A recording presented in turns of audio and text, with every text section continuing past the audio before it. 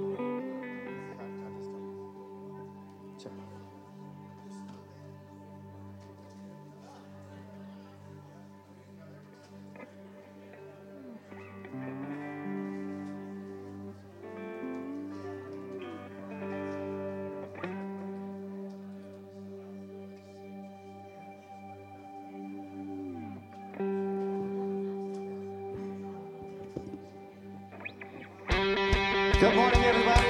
Nice to see you today. Let's all stand and we worship and celebrate our victory in Jesus.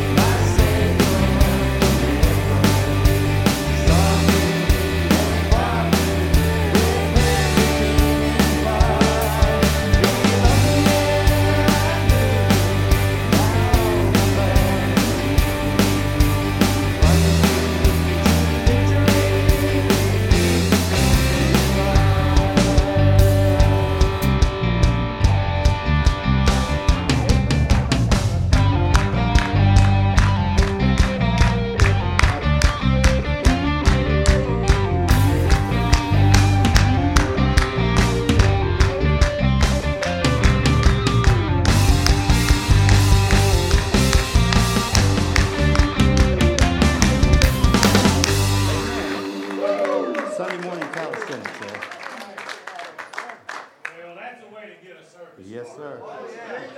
Amen. Hallelujah. With his redeeming blood, amen. Amen. Amen. for me, I got a little bit of disturbing news. Sheila Smith, who plays the keyboard for us and is a member of the church, has come up COVID positive. So, and she has a lot of medical issues she's been dealing with for years, and we're always talking about keeping her on a prayer list, and so it's important that we come together and we pray for her. And just everybody dealing with this COVID. I mean, it's just...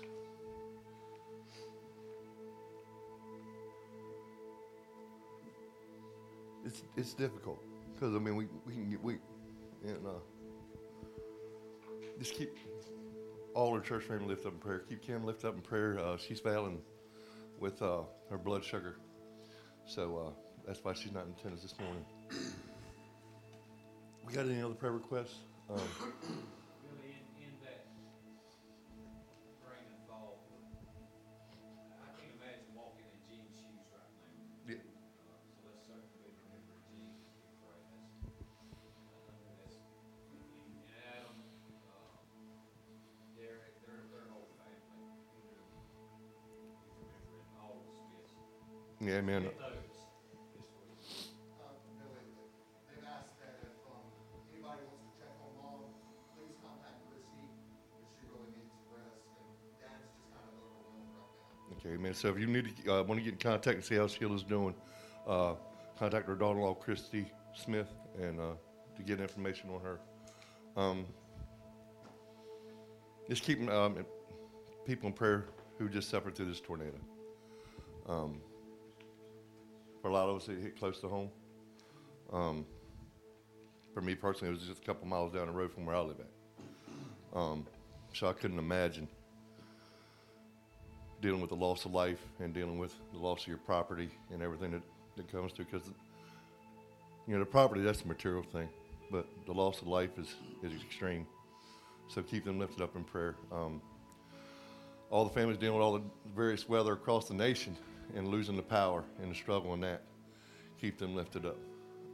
It's important that we stay in prayer and supplication for one another. There's power in prayer, and God hears the prayers of his people. So I just urge you to keep the faith.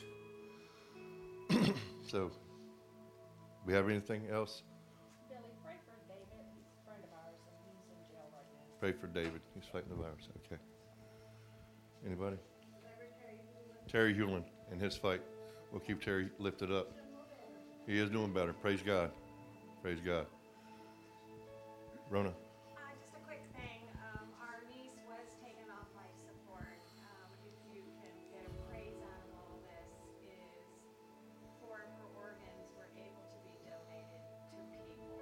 Amen. So that's how we look at it. Absolutely. But thank you all. Absolutely. Absolutely. Okay. Charles. Bill and I have great granddaughters in the hospital, and her name is Lillian, and just wish everybody Lillian. keep her in prayer. Keep Lily in prayer, lifted up who's in the hospital. We'll do that. With that being said, we'll go to the Lord in prayer. Brother Michael.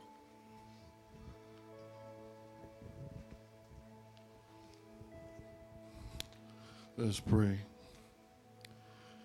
Dear Lord Jesus, Heavenly Father, Lord, we come to you again, Lord, in your house, in your sanctuary, Lord, to praise you, to glorify you, Lord. And once again, Lord, we ask and petition, Lord, for you to answer the prayers of those that are in need. Lord, we send up those that of our church family, Lord, and we just ask that you comfort them, Lord, and that you just give them your love and your the comfort of knowing that you are here and you answer prayer. Lord, we just ask that you be with the rest of the country, Lord, that's going through this changing times, Lord, and dealing with difficulties, Lord, and the weather, and just be with this church family, Lord. Be with the pastor, be with the pastor's family, and just once again, Lord, we just want to thank you, Lord, for all that you do for us throughout every day of our walk. And we just ask that you bless this church and your church family. In Christ's name, amen.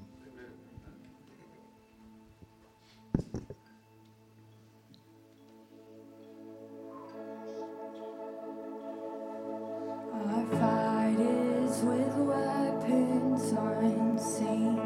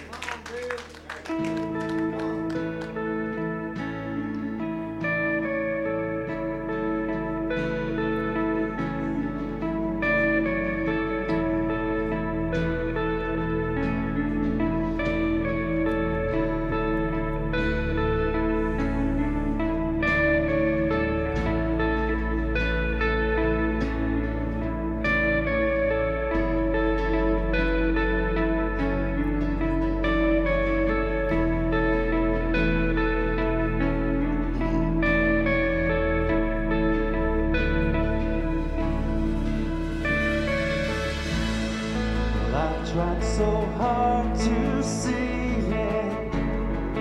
Took me so long to believe it. You chose someone like me to carry your victory. Perfection could never earn it. You give what we don't deserve, and you take the broken things and raise them for glory. You are my champion. Giants fall when you stand undefeated. Every battle you've won. I am who you say I am.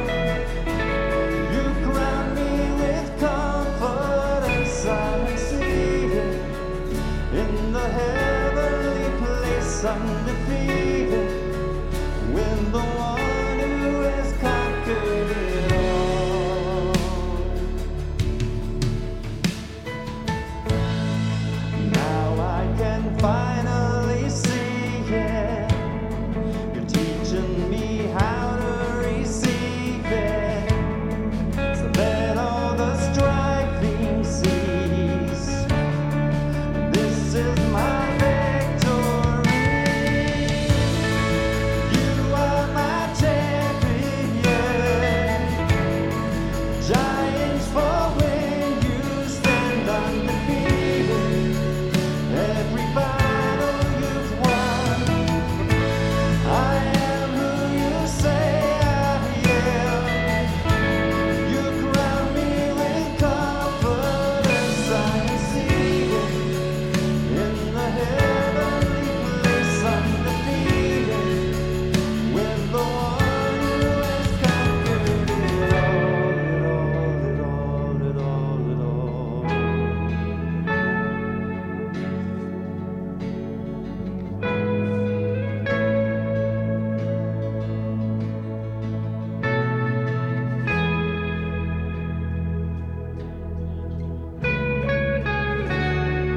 When I lift my voice and shout, every wall comes crashing down. I have the authority Jesus has given me. When I open up my mouth, miracles start breaking out. I have the authority Jesus has given me. When I lift my voice and shout, every wall comes crashing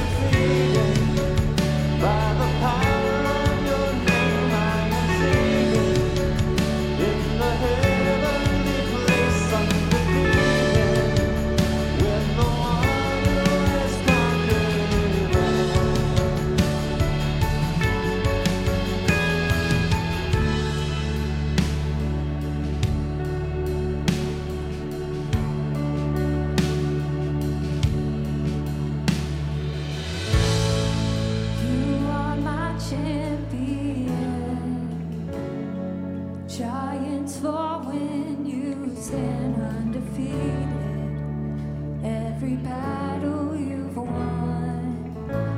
I am who you say I am. You crown me with confidence. I am seated in the heavenly place, undefeated by the power of your name.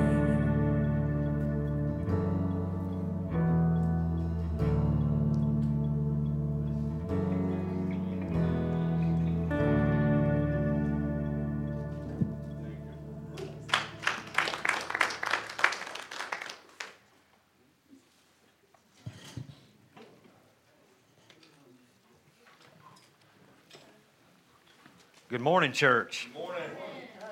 You have your Bible with you this morning. Would you turn with me to Luke chapter number 15? Luke chapter number 15.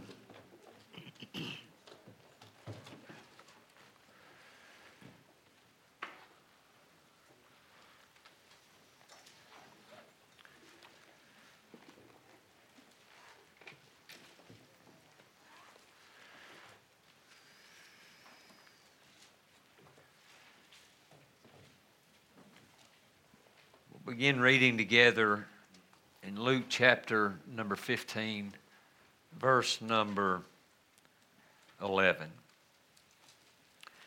And he, Jesus, said a certain man had 2 sons. And the younger of them said to his father, Father, give me the portion of goods that falleth to me. And he divided unto them his living. And not many days after, the younger son gathered all together and took his journey into a far country, and there wasted his substance with riotous living. And when he had spent all, there arose a mighty famine in that land, and he began to be in want. And he went and joined himself to a citizen of that country, and he sent him into his fields to feed swine. And he would fain have filled his belly with the husk that the swine did eat, and no man gave unto him. And when he came to himself, he said, How many hired servants of my father's have bread enough to spare, and I perish with hunger? I will arise, go to my father's house, and will say unto him, Father, I have sinned against heaven and before thee, and am no more worthy to be called thy son. Make me as one of thy hired servants. And he arose and came to his father, but when he was yet a great way off, his father saw him, and had compassion, and ran and fell on his neck and kissed him. And the son said unto him, Father, I have sinned against heaven and in thy sight, and am no more worthy to be called thy son. But the father said to his servants, Bring forth the best robe, and put it on him. Put a ring on his hand and shoes on his feet. Bring hither the fatted calf, and kill it, and let us eat and be merry. For this my son was dead and is alive again. He was lost and is found. And they began to be merry. Boy, isn't that a good story? Did you know it don't stop right there? Now his elder son was in the field. And as he came and drew nigh to the house, he heard music and dancing. And he called one of the servants and asked what these things meant. And he said unto him, Thy brother is come, and thy father hath killed the fatted calf, because he hath received him safe and sound. And he was angry, and would not go in. Therefore came his father out and entreated him. And he answering said to his father, Lo, these many years do I serve thee, neither transgressed I at any time thy commandment. And yet thou never gavest me a kid that I might make merry with my friends. But as soon as this thy son was come, which hath devoured thy living with harlots, thou hast killed for him the fatted calf. And he said unto him, Son, thou art ever with me, and all that I have is thine. It was meet that we should make merry and be glad. For this thy brother was dead, and is alive, and was lost, and is found. Father, we are truly grateful for the privilege to be able to gather in your house with your family. And Lord, we certainly pray for those like Miss Sheila that are struggling with physical sickness today. We know that you are as much the great physician today as you were 2,000 years ago when you walked the shores of Galilee. Nothing is beyond your ability, beyond your control.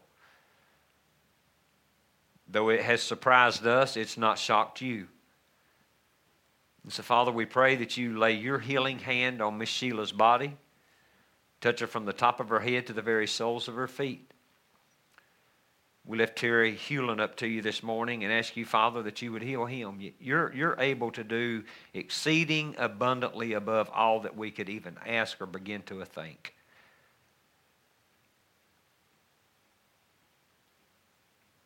Father, we pray for those that are spiritually sick this morning, that need a touch not in their body but in their soul. And God, we pray not only for those in the world, but those within the family of God. Help us to see ourselves through the lens of Scripture. Call us from where we are to where you would have us to be. We'll give you the praise and the glory for everything that you do. In Jesus' name we pray. Amen. This is, without a doubt, the most famous of all of the parables that Jesus taught. I mean, if you have attended Sunday school more than twice in your life, you've probably heard the story of the prodigal son.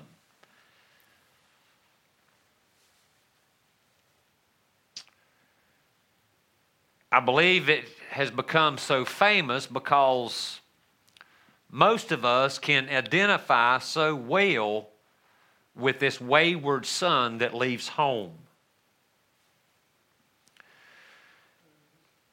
But the text doesn't deal with the problem child alone. There's another child in the story. We'll call him the polished child. And as we look at this text this morning, I hope we can get through it in the amount of time that we have. There's three things that I would really like to point out. One, that there is a problem child, and there's one in every family. Two, that there is a problem child, and they're in every church. And then when we come to the conclusion of the message, I want to look at Jesus' point in the parable to begin with. So first, let's look at the problem child. Now, the Bible says in verse number 11, and he, Jesus, said a certain man had 2 sons. Highlight that, underline it, put quotations around it, because there's a lot of debate over that word alone. Bible scholars and students of Scripture disagree with one another whether these sons were lost or saved, whether they were believers or unbelievers, whether they were part of the family of God or part of the world.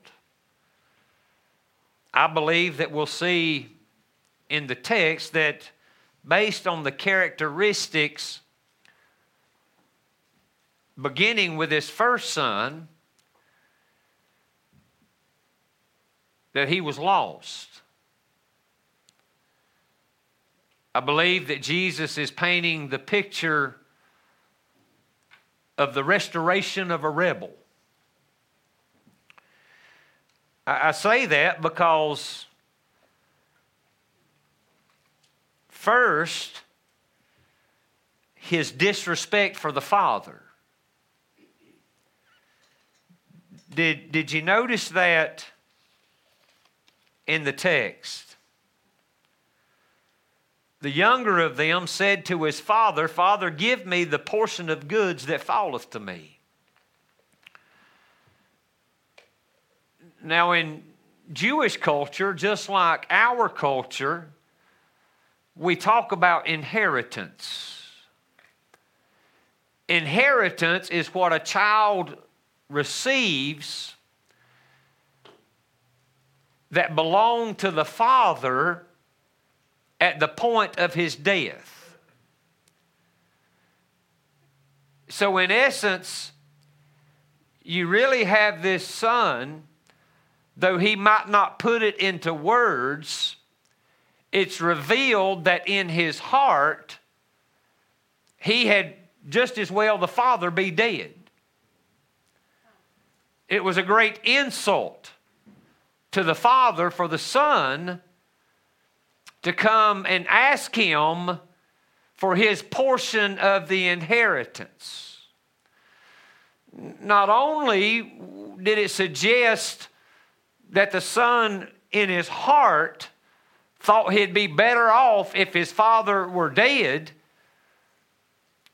but secondly, it's an insult to the provisions made by the father. This kid's living in his father's house. He's eating his father's groceries. He's living on his father's farm. Let's say it this way, the father's taking care of him and it's just not enough. Boy, we're living in a day and time. Synonymous with the text that we're reading. So he disrespects the father. Don't take that lightly. If you'll remember in the book of Exodus, God gave 10 laws, 10 commands, 10 rules to Moses on Mount Sinai. Now you can literally divide those laws into two sections. You could put 40% of them on one tablet of stone. And those 4 commandments, the first 4, deal with our relationship with God, our Heavenly Father. And then the second tablet, or 60%, deal with our relationship with one another.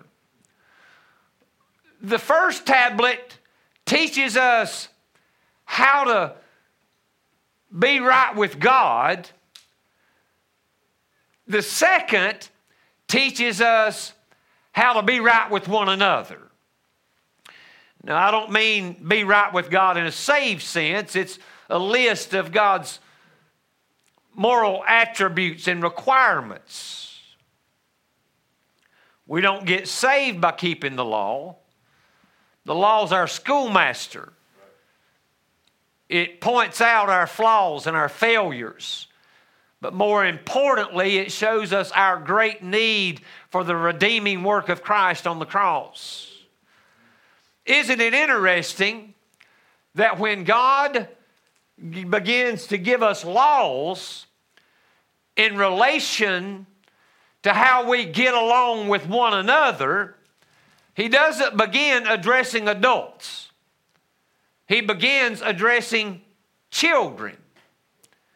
And he says, honor your father and your mother, that you may live long upon the land that I give thee. That's not a suggestion. It's a command.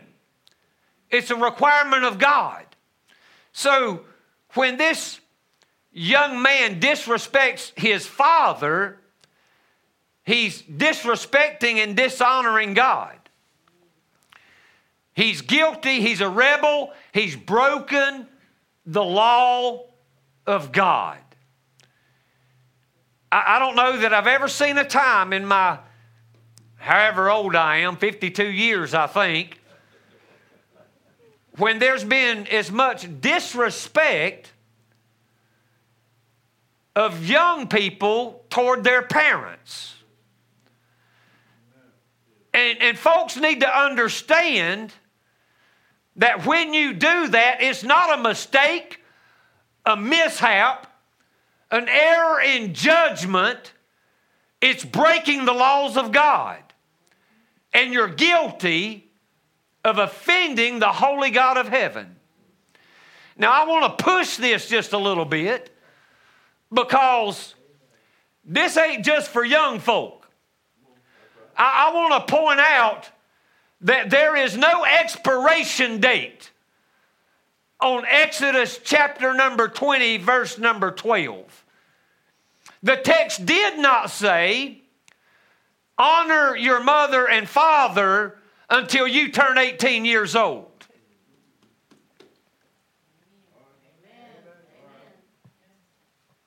No, it says honor your father and your mother so that you might live. Because the wages of sin is death. And so while we make light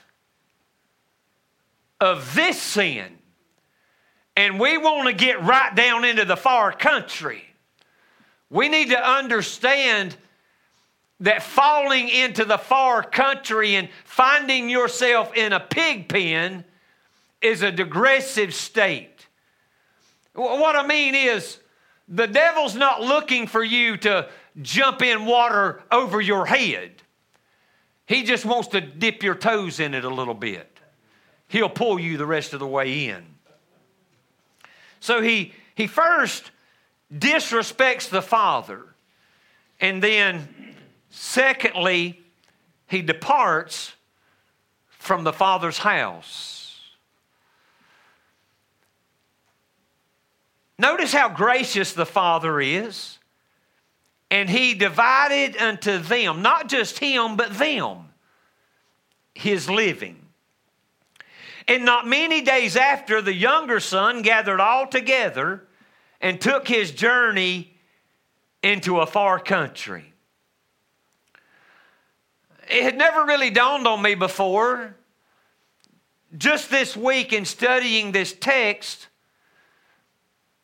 that Jesus doesn't give us a destination. What I mean is, he doesn't tell us that this young man was headed for any particular city. He doesn't name a town that this boy was going to. He just said he left on a journey, his journey to the far country. You see, this young man wasn't concerned with a destination. What he wanted was distance. It didn't matter to him probably where he was going, as long as he got away from the Father. Because, you see, in the Father's house, there's things you can't get away with that you can get away with in the far country. I hope some of you parents understand what I mean. That there's things your young'uns ought not be able to get away with at home that they might get away with at school somewhere. And so he just needed some distance, some space. And I'm telling you, there's some people in a dangerous position because they're creating space between themselves and the Father's house. Say, preacher, it don't matter where they're at. What matters is where they ain't. You see, Joel, I've often said that if you find yourself one step away from the Father's house, you are a step closer to the far country.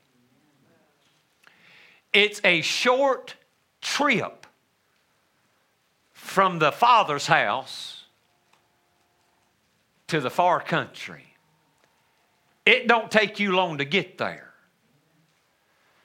And the Bible says when he got to the far country, he wasted his substance, his resources, his finances, that the Father had given him. He wasted it, listen to this, with riotous living. Now, we need to understand that word riotous, because there's a lot of folks not only out in the far country, but in the Father's house that are engaged in riotous living. You see, when you hear that word, we automatically think open rebellion. We think getting down in the dirt kind of sin. But the word literally means, it carries the idea of thoughtless living. Living without logic. Making decisions without thinking things through. This guy, he's left the Father's house and he begins using the Father's resources without even thinking about what he was doing with the resources that the Father gave him. And pretty soon, that kind of living leads to more foolishness. Oh, I can see him bellied up to the bar now, can't you? He left the Father's house, and now he's buying rounds for the house. We'll find out here in just a little bit that not only was he engaged in a thoughtless lifestyle, but that thoughtless lifestyle led to immorality. It's out of the words of his brother, and boy, I'm going to really hit that here in just a minute. But according to Scripture, and Jesus doesn't debate it, the Father doesn't debate it, the younger son doesn't debate it, but he left the Father's house, and according to the older brother, was shacked up with prostitutes. In his words, he devoured your living with harlots. Well, that's some pretty strong language, but it come right out of the Bible, so I'm going to stick with it. How about that? So he took the resources that the Father God gave him and spent it on prostitutes. Now, I just said a while ago that one reason we love this story so much is because many of us in here can identify so well with what we call the prodigal son. What I mean by that is maybe everybody in here hadn't found themselves engaged in prostitution, but you were entrusted some heavenly resources and spent them frivolously. And maybe still today, God has given you resources and you still live without thought. Isn't it sad that there is a huge number of people, intelligent, educated people, living in this country, attending our churches, don't even know how to balance a checkbook? Or maybe it's not that they don't know how to balance the checkbook, as so much as they don't want to balance it because that'll keep shoes out of their closet. Ladies buying pocketbooks They can't put no money in because of what the pocketbook cost. Frivolous, thoughtless living. He's departed, and then the Bible says that a famine comes. And as a result of the famine, his substance dried up. He didn't prepare for the future. I don't know, maybe some kind of a natural disaster. Maybe God shut up heaven over the far country and it didn't rain and the crops didn't come in. But he was unprepared. And he began to be in want. Now here's the interesting thing. We don't read that he wanted for anything in the Father's house.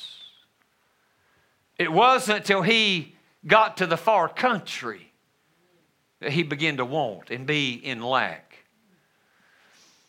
And became so hungry in this time of famine, homeless and hungry, to the point that the Bible says, listen to this, he would have eaten the husk that the swine did eat.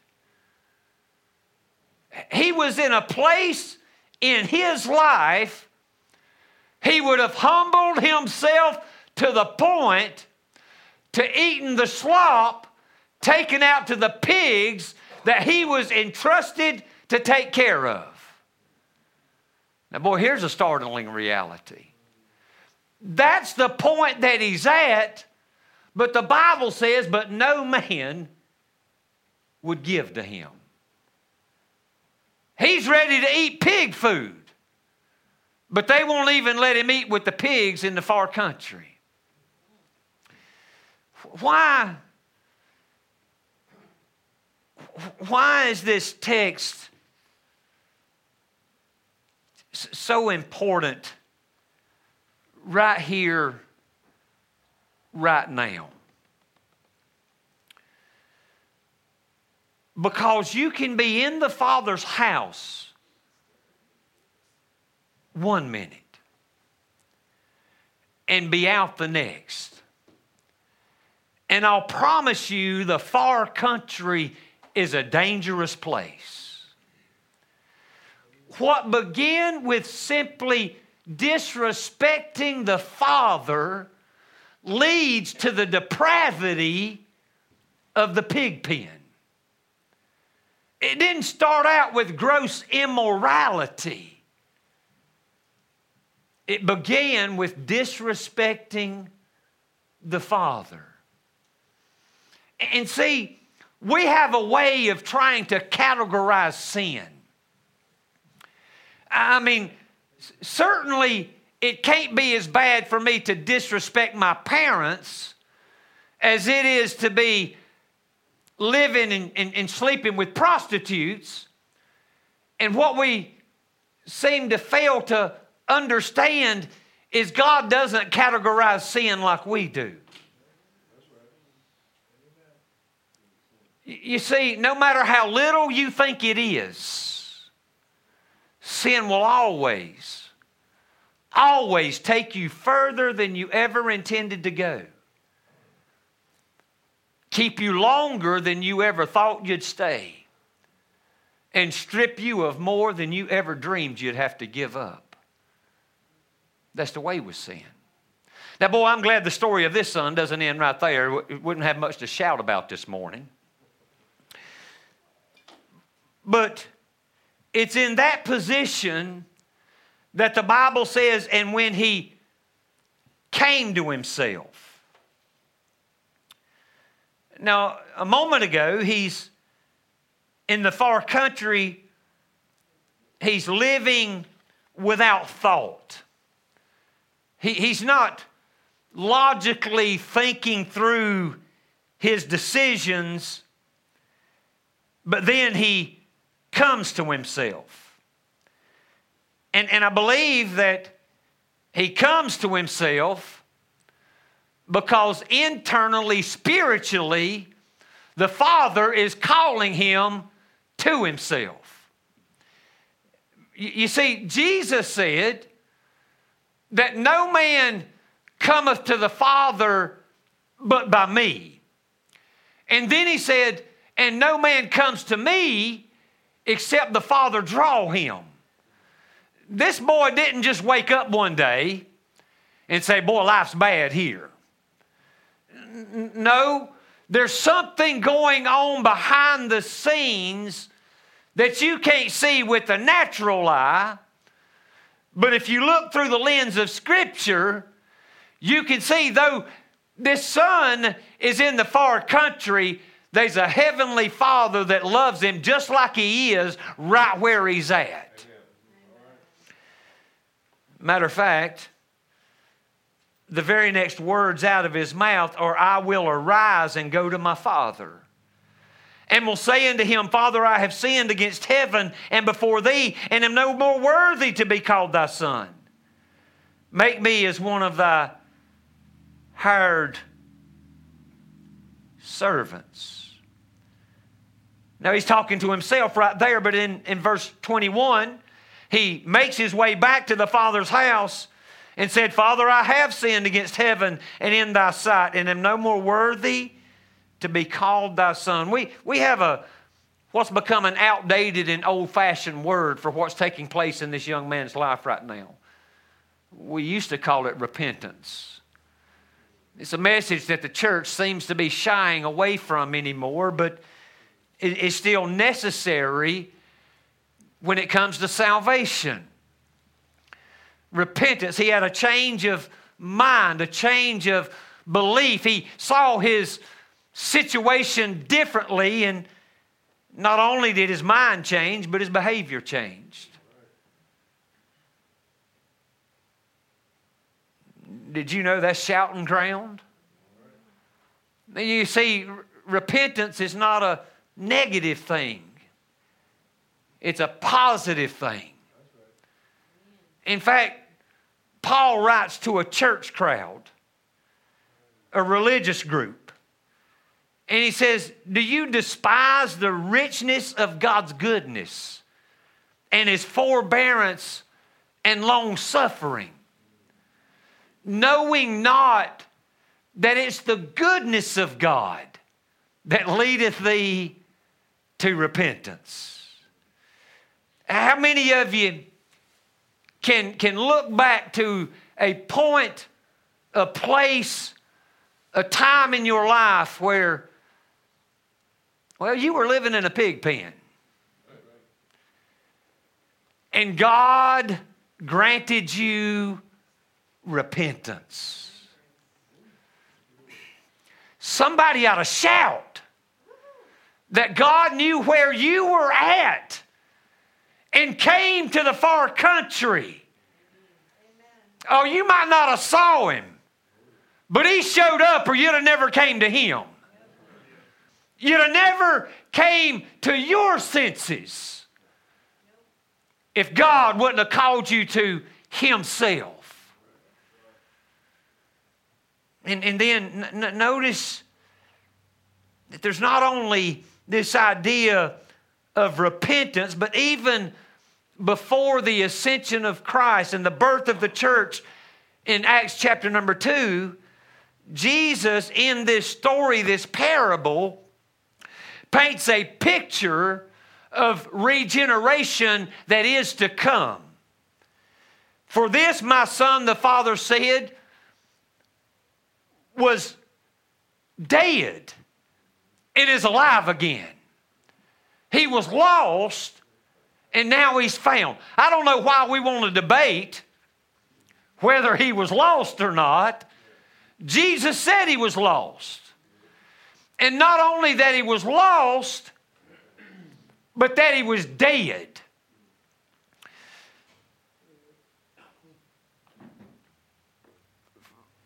Friend, when God saved you, He raised you from the dead.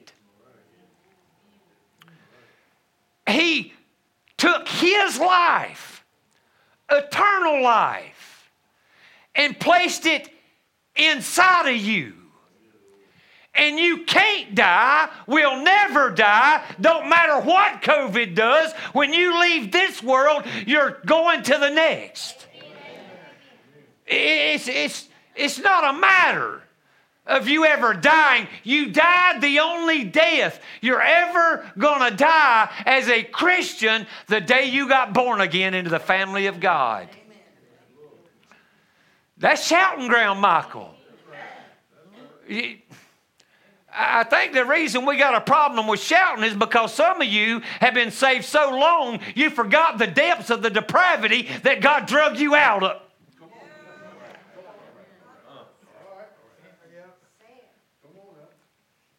Which brings me to this polished up brother, the one that never left the Father's house, the one that was in church when the prodigal came back home. All of us knows a problem child. Most of you got one in your family. And if not, maybe you is the one in your family. Come on. Come on. But I'd be willing to go on record as saying there's probably more older brothers in the church house than there are problem children in the pig pen.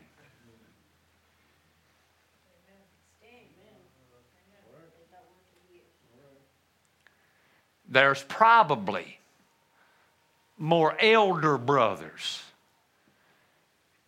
in the church house than there are younger brothers out in the pig pen. And so I want to talk to y'all older brothers, those y'all been in the church a while. The Bible says that when the younger brother came home, the father throwed a party. Now, some of y'all religious crowd going to have a problem with me saying that's a party. Could I say this? Every Sunday morning ought to be a party. Amen. Every Sunday morning ought to be music and dancing. Amen. Well, where's you dancing at? The only people I ever see dancing is Billy. Joel will be over there dancing sometime, and Michael back there in the back. You ain't got to have rhythm to dance in the Spirit. Listen. You ought to still be shouting that God drug you out of the pig pen. If God saved you from your sin, that ought to put a song not only in your heart, but that ought to make its way to your lips. Oh, yeah. That's right. Oh, yeah. It ought at least put a smile on your face. Some of y'all come into church on Sunday morning and look like you've been sucking on lemons all week. Come on now.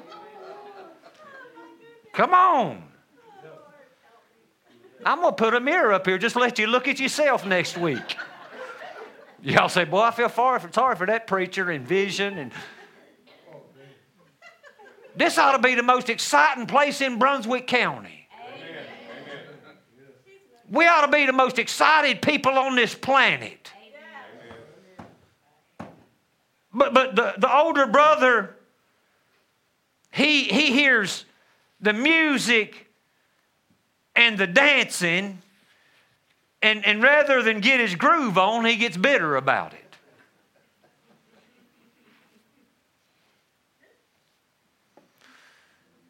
Now, his elder son was in the field. You see, you get in trouble when you spend all your time working and don't spend no time worshiping. That's right. That's exactly right. You wear yourself out even serving God. If you don't spend some time worshiping, you're going to become bitter and angry. And you'll take it out on everybody else because you don't want to deal with your own stuff. Now, his elder son was in the field, and as he came and drew, listen, near to the house, he heard music and dancing. And he didn't go up and open it. This is his house. This is the Father's house. Rather, he stood out in the yard and called for one of the other church members. Come on out here. And he called one of the servants and asked, what do these things mean? What's all that shouting about? There'll always be one of them in the crowd. See, some of y'all won't shout because you worried about him. Oh, what's so-and-so going to think? You ought to worry about what God thinks. Some of you can't lift your hands up. Oh, that's just too charismatic. What will a pastor think? Get your hands up.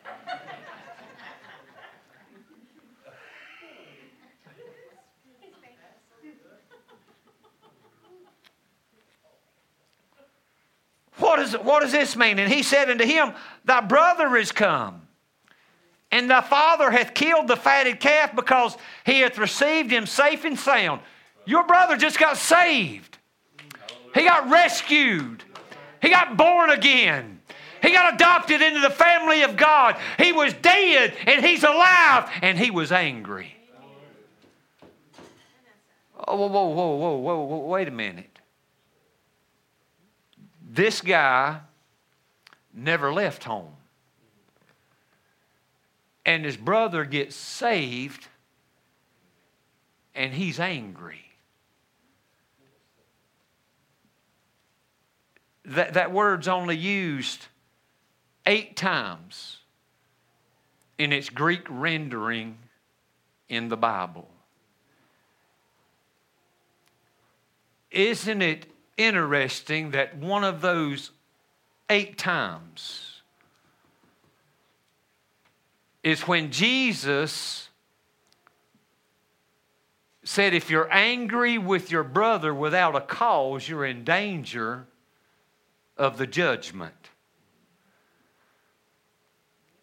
You see, this elder brother is as much of a rebel as was the problem child. He hears some good news, and it makes him mad. He was bitter not only toward his brother, but his father. He was angry at God. I had somebody tell me just a while back that they were angry at God. They're mad at God. What I'm supposed to do about that, preacher? Tell him about it. You think he don't know it? But you better deal with it. Because regardless of how you feel, you don't have a right to be angry with God. God's never done you wrong. God's never sold you down the river.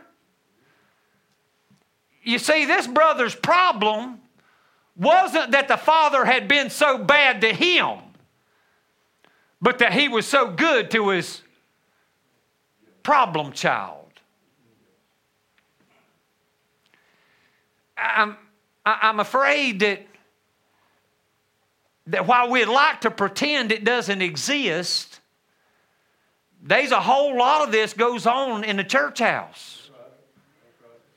You can't be happy for what God's done for somebody else because all you can focus on is what you might miss out on.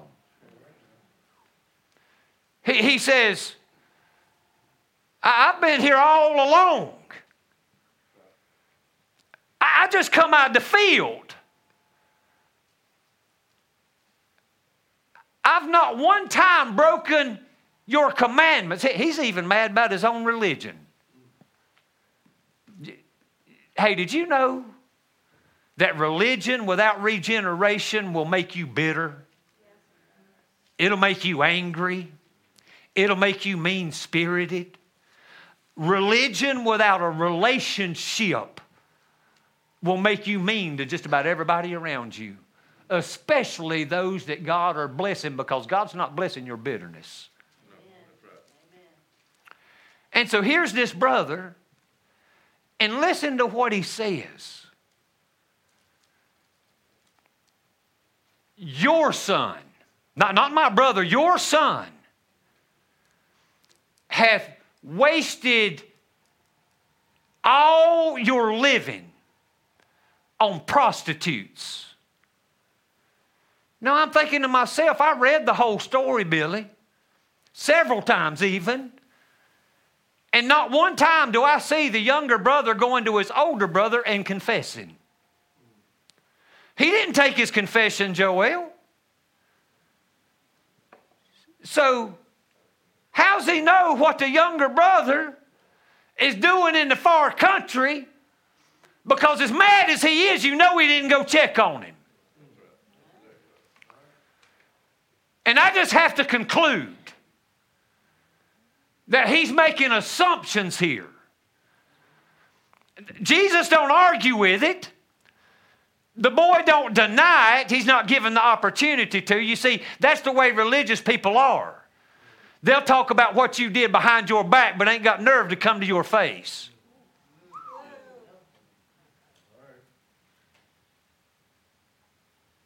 So how did he find out? Where does he draw his conclusions from? Well, I'm thinking that maybe because he's the older brother, he's remembering when he was a younger brother.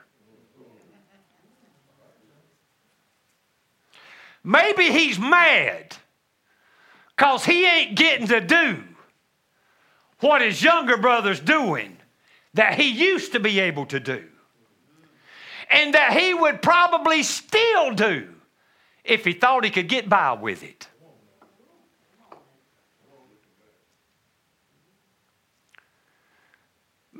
Maybe he's angry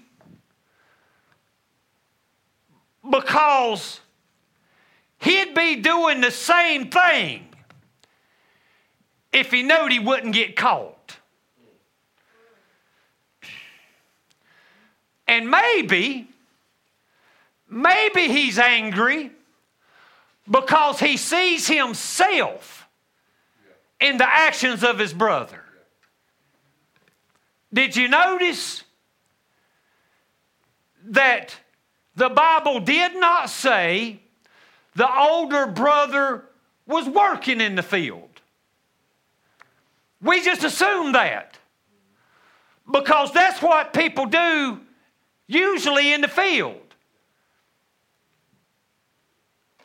I just wonder if maybe he was doing something in the field that he couldn't do in the Father's house. And he's angry with his brother for doing openly what he was doing in the closet.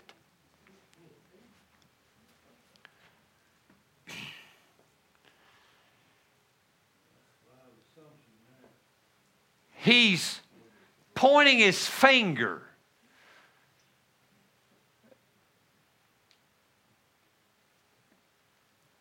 And I hear you, Rory, but it's not an assumption, it's a biblical assertion.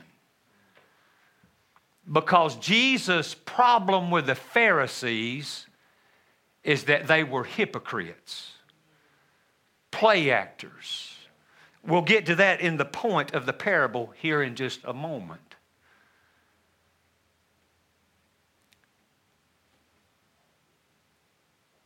Regardless, he's been in the Father's house and he's angry with the father, the brother, and himself because he's been there the whole time. Here he is. The brother comes home. He knows he's there. And he's not happy. He's angry. And he begins pointing out all of his brother's faults. He wasted your money. He was shacked up with prostitutes. I can see everything wrong in his life. Daddy, can you not see it? Could I suggest to you that if all you can do is find fault with prodigals coming home. The problem is not the prodigal, it's you. He's bitter. He's angry. He's resentful. He even resented the grace of God. Thou killed the fatted calf when this thy son came home, but you never killed a fatted calf for me. Finally, the point of the parable. Notice verse number 32. The father said, it was meet that we should make merry and be glad, for this thy brother was dead and is alive. He was lost and he is found.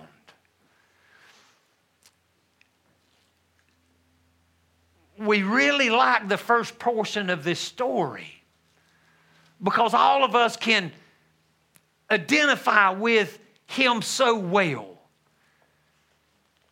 At least most of us can. And if we're not careful, we miss the entire point of why Jesus is even teaching this parable to begin with. Notice the context from verse number 1 of chapter number 15. Then drew near unto Jesus all the publicans and sinners for to hear him. When Jesus showed up, sinners had a way of hanging out. Isn't that wonderful? But verse 2 says, and the Pharisees and scribes murmured. They complained, saying, listen, this man receiveth sinners and eateth with them. So here you have, literally, I believe we could call it a picture of the church by way of typology. We could move it into here. The church is gathered on Sunday morning. And somebody that ain't been in a while or maybe we've never seen before walks in. And the Pharisee sits there and begins trying to find fault. What's wrong? And listen, friend, listen, let me clue you in on something.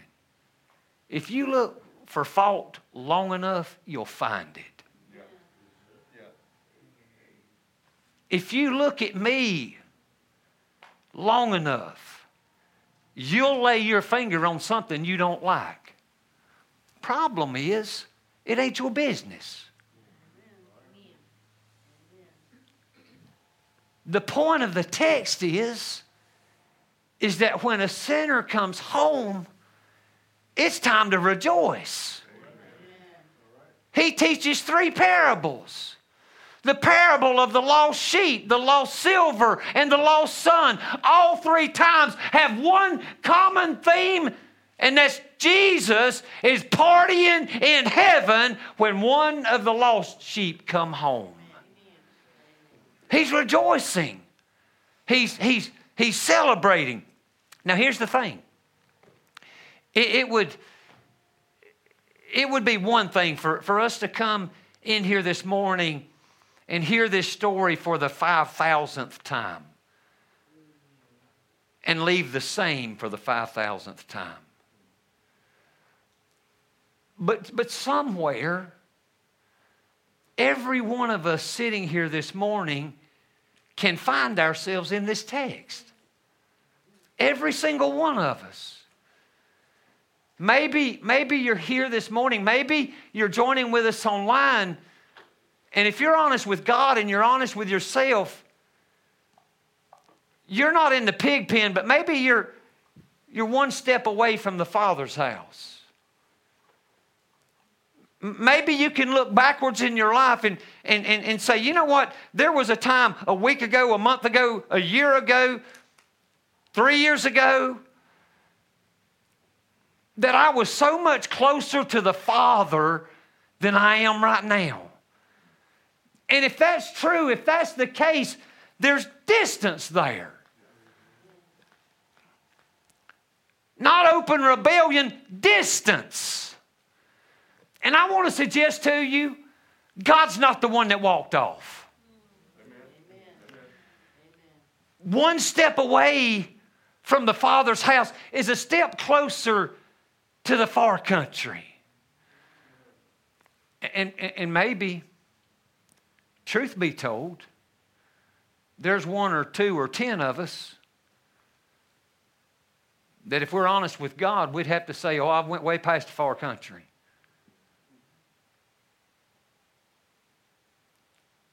Pastor, I come to church this morning, but spiritually, I've been in the pig pen.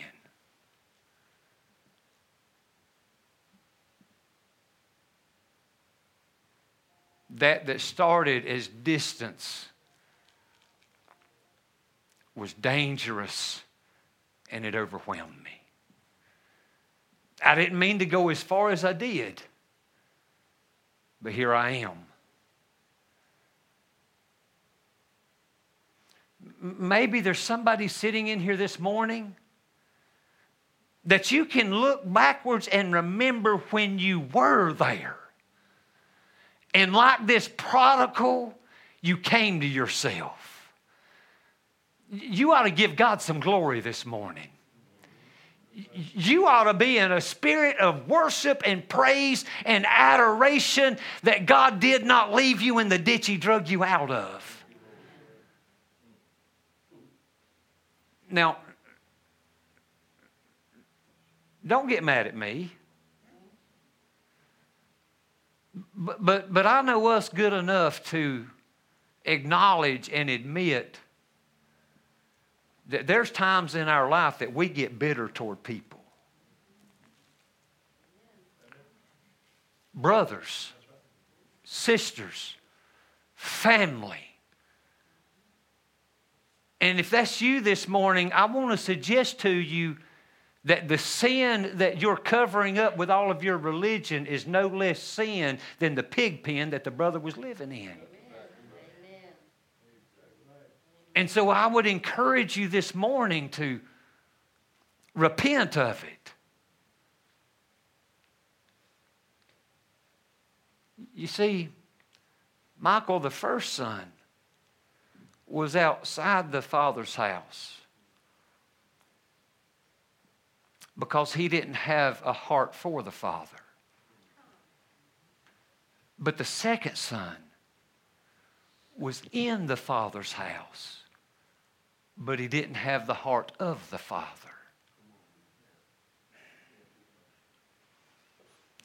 Where, friend, do you find yourself in this text this morning? In the Father's house?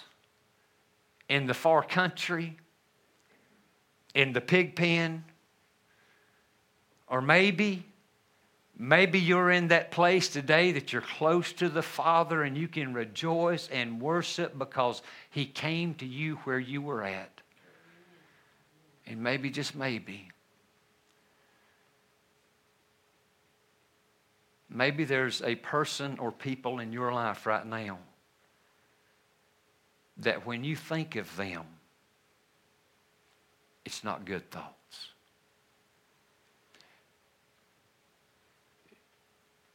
It's always in some kind of negative context. You can lay your finger on every fault and failure that they have.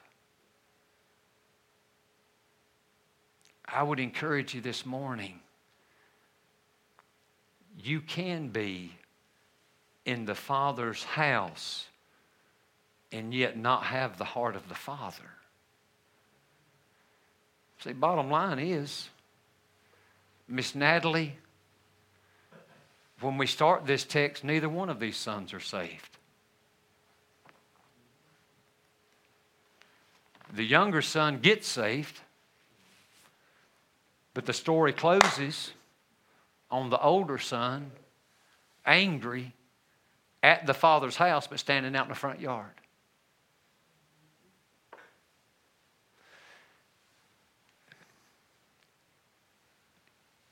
Religious people can sometimes be harder to bring to a place of restoration than what the rebels are in the far country.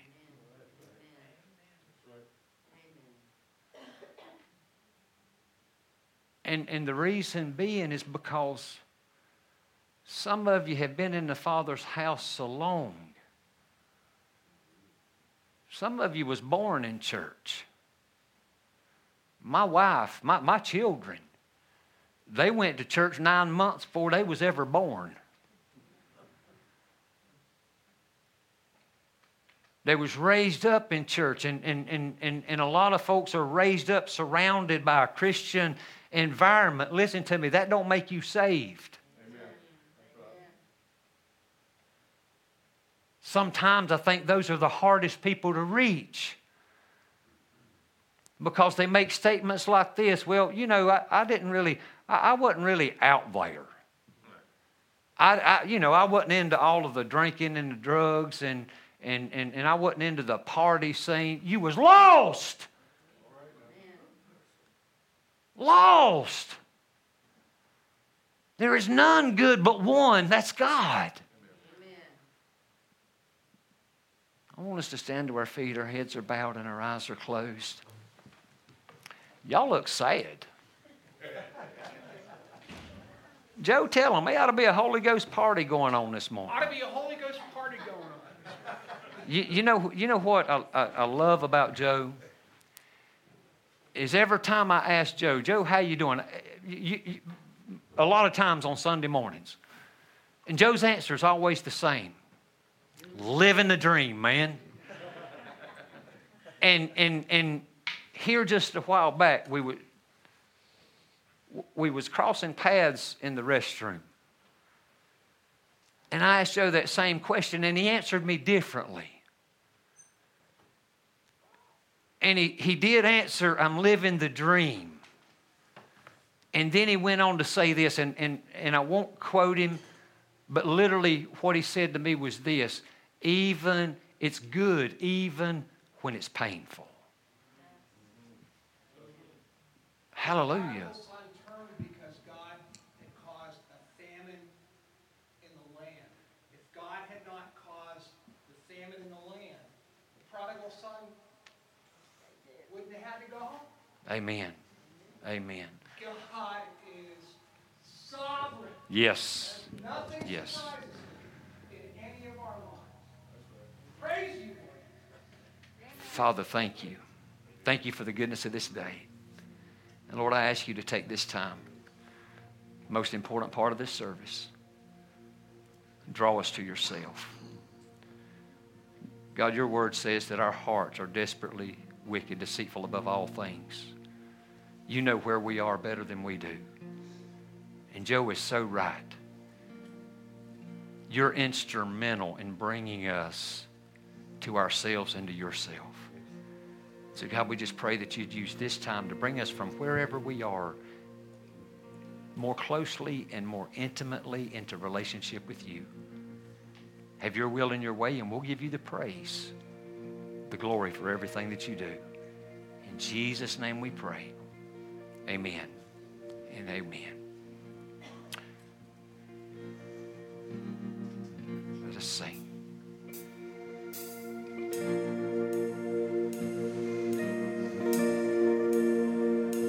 Lord, I come, for I confess, bowing here, I find my rest. Without you, I fall